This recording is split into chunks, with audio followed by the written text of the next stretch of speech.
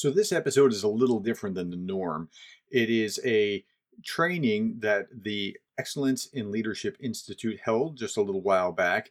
And we invited Kirsten Ross Vogel to come and speak about the nature of fear and how to overcome fear and why fears aren't really what you think they are. This is an incredible talk. You don't want to miss it. So without further ado, we're just going to merge into this talk. You are listening to The Leadersmith, Darren Gertis. Okay, Yeah. it is 1 o'clock. At 1 o'clock, Kirsten Ross Vogel was going to come aboard, and I reached out some time ago. I was looking at I was asking others who were in this kind of space, so podcasters and people that were speakers and things along those lines. Hey, who do you know? Because and you guys identified when we were talking about fears. You're talking about fears of inferiority or feeling imposter syndrome or those kind of things. That came out again and again. And so I asked that on Facebook, and I got dozens of responses, and her name kept coming up. And we reached out to her and said, "Hey, look, you keep coming up." I listened to some of her podcasts, and I was like, "David, I think this is who we need to have come talk." And so Kirsten is here, and she's going to be talking to us for a little bit. And Kirsten, thank you so much for coming. So thank you. I'm happy to be here. I love talking about this kind of stuff. So the more people that I can have the opportunity to share with, the better. I'm going to share a little bit, just stuff that's been coming up most recently. So I'm going to take some guesses of what might be helpful to you, but then I want to just open it up to questions. My favorite way is really to just hear, like, how can I give you some strategies, mindset shifts directly related to what you've got going on right now? So the first thing I want to share is let your light shine. So I've been seeing this come up so much. I mean, of course, the whole time I've been working with clients, I see it come up, but lately, I don't know why. It's just been peppering around my life with people I've been talking to lately. And it's fear-based. And I'm going to, stereotype a little bit, but I think I'm stereotyping fact-based. We women have a little harder time than men in letting our light shine, celebrating our successes. And so if you guys have heard of Clubhouse, I've been spending a lot of time on Clubhouse lately, and over, women are diluting their successes because they say, well, I don't want to toot my own horn, or, well, I don't want you to think I'm thinking I'm, just all those kinds of things. And we don't need to do that. And I'm going to tell you why. So the first is, we all have this tendency to minimize our gifts. We are given gifts, strengths to use in the service of others. And when I say service of others, that can be your vocation. It can be, volunteer work. So when I say that, don't think that like, oh, I'm not using mine because I'm not like taking care of orphans in Africa. No, but we are all given gifts that we're to utilize in service of others. And the cool thing is, if you've ever been in a room full of people that are sharing what their unique gifts are, there's every different kind of gift there. But what we have a tendency to do, because our gifts, our strengths come so easily to us, we minimize them. We think it's not a big deal. It's easy. Anyone can do this. And that's a false and limiting belief. There is value that you've been given to use, period. And so not only do we minimize our own gifts, but then we covet others. I don't have anything special. I can only do thus and such. And I don't even know what your thus and such is. But I want you to know what your thus and such is and be able to proclaim it. Because we all have a thus and such. And if we all use our thus and such, the world benefits. So here's the next thing. We can proclaim it. If I tell you what my gifts are, or I celebrate a success, that is not ego. Too often, people are afraid. We run from, I can't speak out like that because I'm not ego driven. But ego, being driven by ego, is I'm telling you this to make you feel less than. I'm telling you this because I'm better than you. But the thing is, if we celebrate our own gifts while we are celebrating the gifts of others, that's not ego. Here's the other thing that sometimes stands in the way of us letting our own light shine.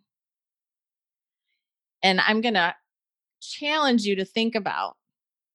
Maybe you're on Facebook or on Instagram or somewhere where you want to share out like a cool thing that's happening. And then you think of a friend or a family member or someone, and you think, ooh, what are they going to think if I put this there? One, that's letting other people's thoughts about us dictate how we feel about ourselves. We have value regardless of what others feel. It doesn't matter, and we don't control what others feel. If your intentions are good, and I encourage you to focus on your intentions, if your intentions are good, it doesn't matter what people assign as your intention. You know that you are using your gifts, doing what you're doing, celebrating your successes, and not in a way to put others down. The other thing we sometimes think of is that person feels really sad about their situation. They're feeling discouraged. They're struggling. They set goals and they don't achieve them. And I don't want them to feel uncomfortable. But here's the thing, if we're dimming our lights to help someone stay in comfort where they are, we might be missing the opportunity that by hearing about our success, I mean, we humans, we need a catalyst for change, right? What if instead of helping them feel more comfortable where they are by dimming our light, by silencing our celebration of our success, what if our helping them stay comfortable is one of the things that makes them stay stuck? What if instead we did celebrate our success and that discomfort that they feel, that feeling of discouragement? Because remember, your intentions aren't to make them feel that way, they own that. But what if that feeling of discouragement got them in action and now they started achieving and succeeding on their own? Also, what if there are other people who need to hear what you're up to so that they can be inspired by it? You're stealing the opportunity from them too. So please let your light shine. Next thing, super quick, and then I'm going to turn it over for some questions, is I'm going to talk about fear just super quick. You guys know we have a lizard brain. Our lizard brain, uh, our amygdala, it's this tiny little part of our brain, but it's powerful if we let it be. So its goal is to keep us static, keep us stuck. This was really necessary back when we lived in caves and in forests and all that. And it still plays a purpose sometimes, but most of the time it's making a big to do about nothing. Because guess what? If you make a cold call or if you go out of your comfort zone, your amygdala is going to be screaming, danger, danger, danger, and your heart might race. But guess what? Your life is not in danger.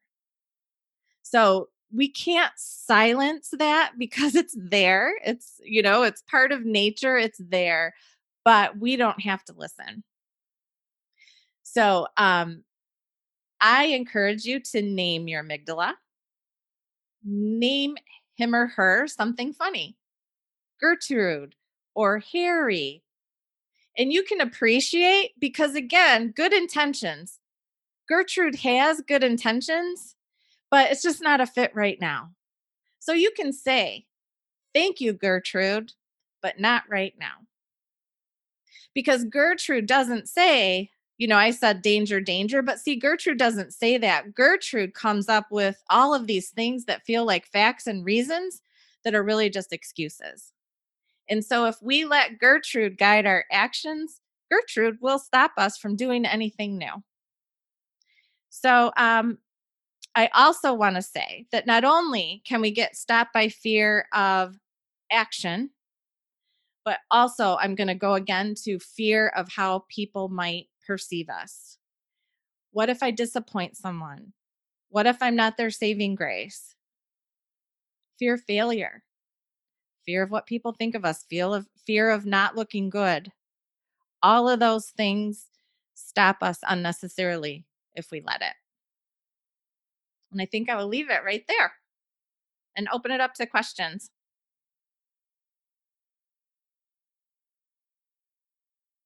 Wow, that I mean, that was deep. And when you're dealing with fears, you think those fears are real. They're not. I mean, those are just things that you have read in that probably will never happen. Can you speak a little bit to that? Like, I mean, we expect this to happen, but the odds are pretty slim. Yeah. So, well, what actually one thing that I have people do, I'm going to flip my notes here to make sure I get them all. But so the thing is, well, generic fear. So if we just sit and think like I'm afraid, I don't want to do that, I'm afraid. That can stop us more easily because we're not looking at what is the actual fear. So when you're feeling afraid, stop and say, wait a minute, this isn't generic fear. What's the real fear? Like, get a name to it, jot it down. Because then once you put a name to it, now you can say, what are the chances of this actually happening? Mhm. And usually it's going to be no. Secondarily, you can say, what's the worst that would happen Yeah. if this thing happened? Like, what's the worst case scenario? Now look and say, like, what are the chances of that worst case scenario happening? And I've walked clients through this a million times. And usually it's like, yeah, probably none. So hold the phone. You were stopping yourself from doing something that actually has very little chance of happening and even less chance of the worst case scenario happening. Yeah, and if it goes sideways, you're still alive. I'm still okay. Right. Yes, I did this thing and I got egg on my face. Okay, polish yourself off, dust yourself off, go on, right? Yep. But it's not likely to happen. If it does happen, I'll still be okay, and then you can move on. Now, specifically, the fear that keeps coming up more than anything else, and you talked about it, but I'm going to give you another chance to talk about it a little bit more. Is this fear of insecurity, like I'm not good enough, and how do you root that out? I mean, everything you said was right on target. Is there anything particularly to help them root this out? Because I mean, that just keeps coming up again and again. And I've tried to give examples like, if you don't have to be Wayne Gretzky to be a decent hockey coach, Hmm. right? But Hmm. until you hear that, you're like, oh yeah. I mean, conceptually you understand it, but you still feel like maybe I'm not good enough to do that thing until you put yourself out there and take action and do that thing. Go ahead. Exactly. So, I mean, really, write down your values, write down your gifts, write down the things that you're good at. If you can remove this, like I'm going to devalue my strengths and my gifts, now we can write them down and celebrate them. Um, Stay away from comparison, Mm, and also never attach your value to what other people think of you because we don't control that. And how they feel about us might have nothing to do with us. It's their perceptions, their lenses, their filter, how they're seeing the world. And really, I mean, especially so I've been a full-time entrepreneur for over 15 years. And, well, my dad, I love him, he's in his 80s, and he every time I get a new client, he says, maybe they'll hire you because I work for organizations a lot. And I'm like, I don't really want that. But that's his fear, right? His view of life is stability, and all of that comes with having a job, which isn't the world anymore. One, but it's okay because, like, what are his intentions? His intentions are he loves his daughter and he wants me to be safe. But we can't control what people think in any circumstance, and so I mean, one thing is to just not allow yourself to be stopped by what others think. Because again, I think back to like years ago, I would facilitate this monthly, it was an executive level, people in men, mostly men, but men and women in transition. And so these were all top level, like had made well into the six figures annually, all of that, these powerful businessmen. And now they're afraid because they're in transition, and that's not a fun place to be. And one of them would, we'd be in this big conference room around a table, and one of them would say, I'm going to start a business, and here's what I want to do. Every time, I swear, at least one person would raise their hand and tell them how stupid it was, basically, not those exact words, but why are they doing that?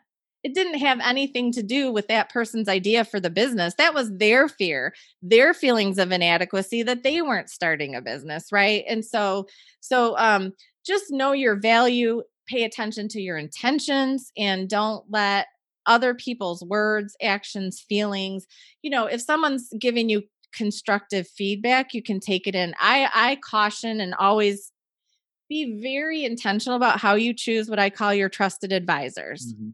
Because there are a ton of people that want to give you advice and weigh in. And maybe I don't even want to call it advice. That's probably like elevating it higher than their 2 cents, right? I sometimes call my husband 2 cent as a joke, but he is one of my trusted advisors. But be intentional with that. They need to have your back, not have some other thing going on, right? Some knowledge of what's going on. So be intentional and make sure that they're not just throwing in the 2 cents because of something in their own life, their own fears, all of that. Did it answer the question? Yeah, that's awesome. Okay, so I'm going to open it up for you all. Yeah, What questions do you have for Kirsten? And then I want Kirsten, if you will be willing to tell us about your podcast a little bit, so that they can have that as a sure, resource. Tell us about your book, Defeat the Drama. Just sure. give us a little bit more about your background, so they can follow up after whatever questions they might have. Okay, Okay, you're on. What questions? hit me. All right, I have a question. Okay. So the amygdala, that lizard part of our brain, Hmm. is there a way to kind of make it a positive element of life? Because I remember you said if you name it, it gives it an identity. Hmm. But beyond naming it, is there a way to kind of mentor with it and then move forward? So my strategy has always been, and to me, the naming of it, I don't know if I want to call it an identity, but it's making it playful and humorous so that I'm not frustrated with it and fighting with it. And then that appreciation piece. So that to me is just, it's just a quick way to thank you and then redirect my own mindset. But there might be people that are much more into I'm not sure if there are strategies, maybe some neuro scientists or something would know, but I'm not aware of a way to quiet it or make it go away. As far as I know, the best we can do is thank thank it because it has good intentions, and then just not listen. Kristen, if I can take a whack at that, I was reading this today. I was reading "Getting the Yes with Yourself" by William Ury. Ury is like one of the world's leading negotiators. He's written books on negotiation for years, and he was talking about exactly this. I was like, "Whoa!" Because I knew we were going to be talking about this kind of thing. He said, "What you just said of name it." He said, "Call it your crazy uncle, right? He's your crazy Uncle Charlie. Hear the voice, and then, okay, thank you, crazy Uncle Charlie. He Yeah. means well. He's trying to help you, but he's always going to come at it at fear, right? That's what crazy Uncle Charlie does. Yeah. So if you do that, factor it in, it's there, but it's not the way that you want to operate your life. Crazy Uncle Charlie is crazy. We all know that. Yeah. So if you I don't think you can ever quiet it completely. I don't think that works. But Yeah. but what Yuri said was to just what you said, name it and then hear it and then let it go. And then don't waste energy on being frustrated with it. It is what it is, right? So you can beat your head against something that you can't change and be Yeah. frustrated by it and waste energy on that. So that's why I'm creating like just a playful and gratitude. I mean, it's good. And there might be a time when it, serves you, but in most Mhm. cases it's not. Okay. Actually, during one of the challenges, we were looking at that, and what we were talking about was the first piece of that and part of naming it is recognizing when it takes action, right? Yep. So the whole thing is that it's going to happen. The question is, and what we have control over is how do we respond to that? What do we do with that? So one of the strategies that we talked about was when that happens, instead of letting it control you or cause us to freeze or hesitate about taking action, flip that over. Let it actually be a trigger to let us know, okay, so I'm facing something that I need to get clarity on, decide on, and move forward through. Right? Yep. We talked about fight or flight and those types of reactions. Those are built-in biological responses that are there for our own good, for our own protection.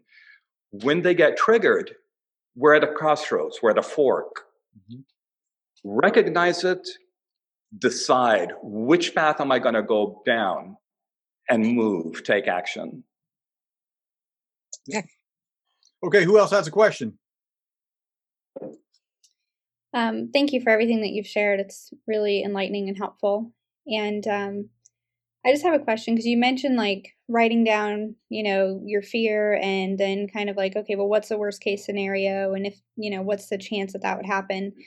Another tactic that I've used before is sometimes the fears that we have, I'll say myself, I don't want to generalize but sometimes the fears that I have are just so ridiculous, right? And then I say it out loud or I say it to my husband and he's like, what are you talking about? Like that, no, that's never going to happen, But sometimes we get in this trap where either we don't have someone else to bounce that idea off of, or it's just feels so overwhelming.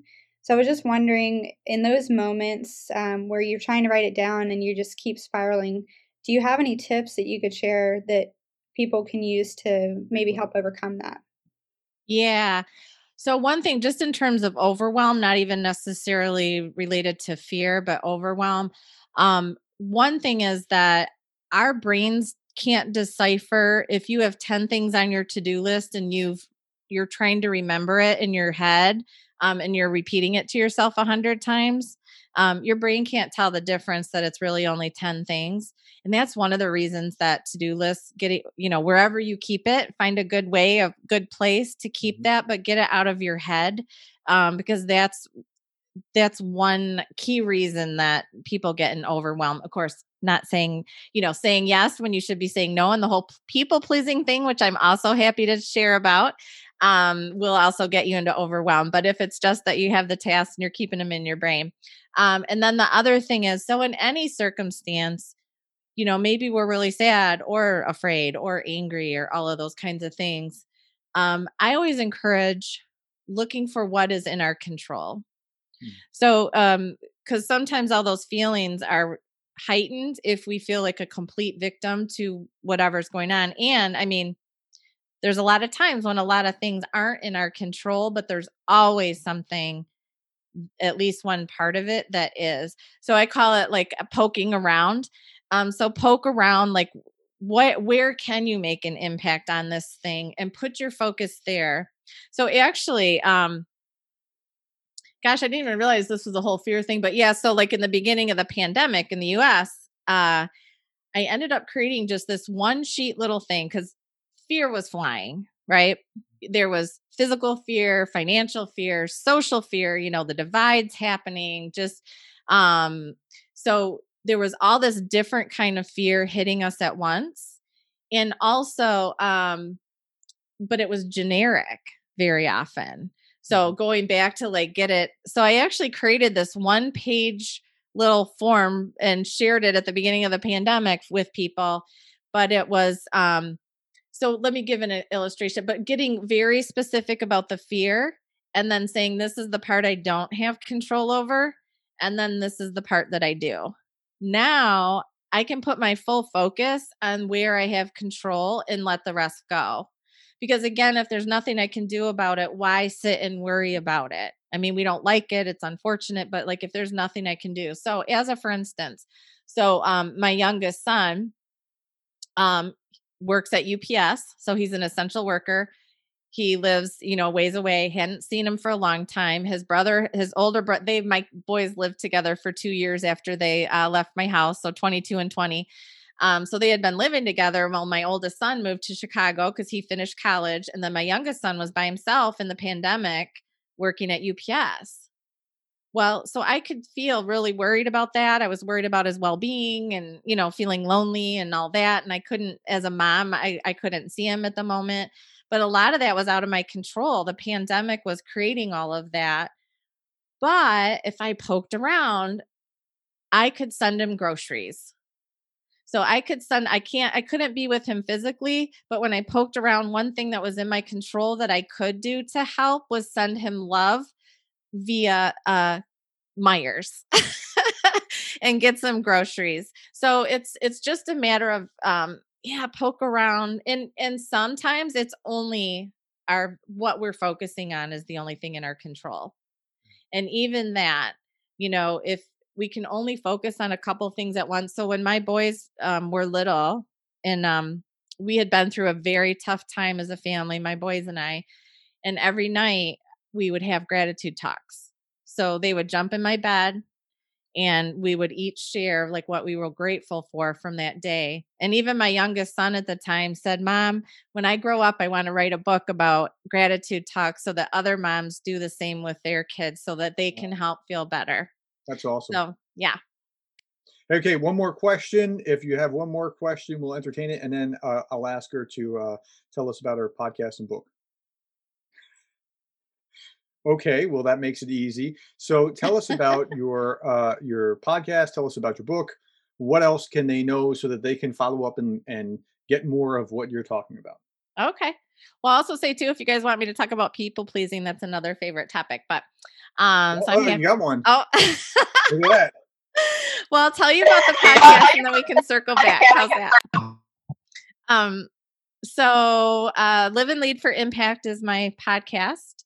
It comes out twice a week, Mondays and Thursdays. Mondays are strategies from me. And then Thursdays, I interview people who are making a difference in the world who have been inspired by some life experience to make that difference.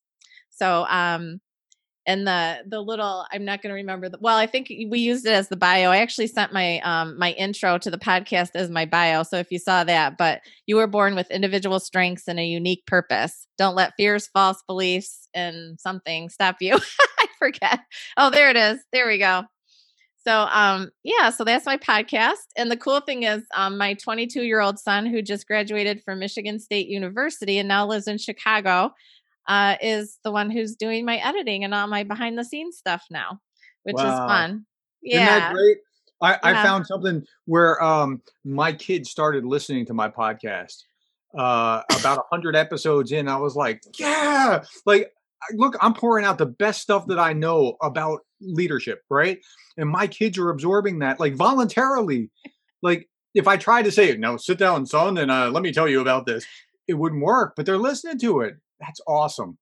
So funny actually that you say that because, and my kids were pretty young when I first started the podcast because I've had some stops and starts. So, so I think it was like 2014 when I first launched it. But anyway, yeah, so they were young and they were like, Mom's doing another thing, and I actually remember one time my when my son hit middle school, it was like first day of school and I'm like, it's a half day. You guys want to go to lunch, after school? And he was like, Mom, I do, but I don't want my friends to see me with you.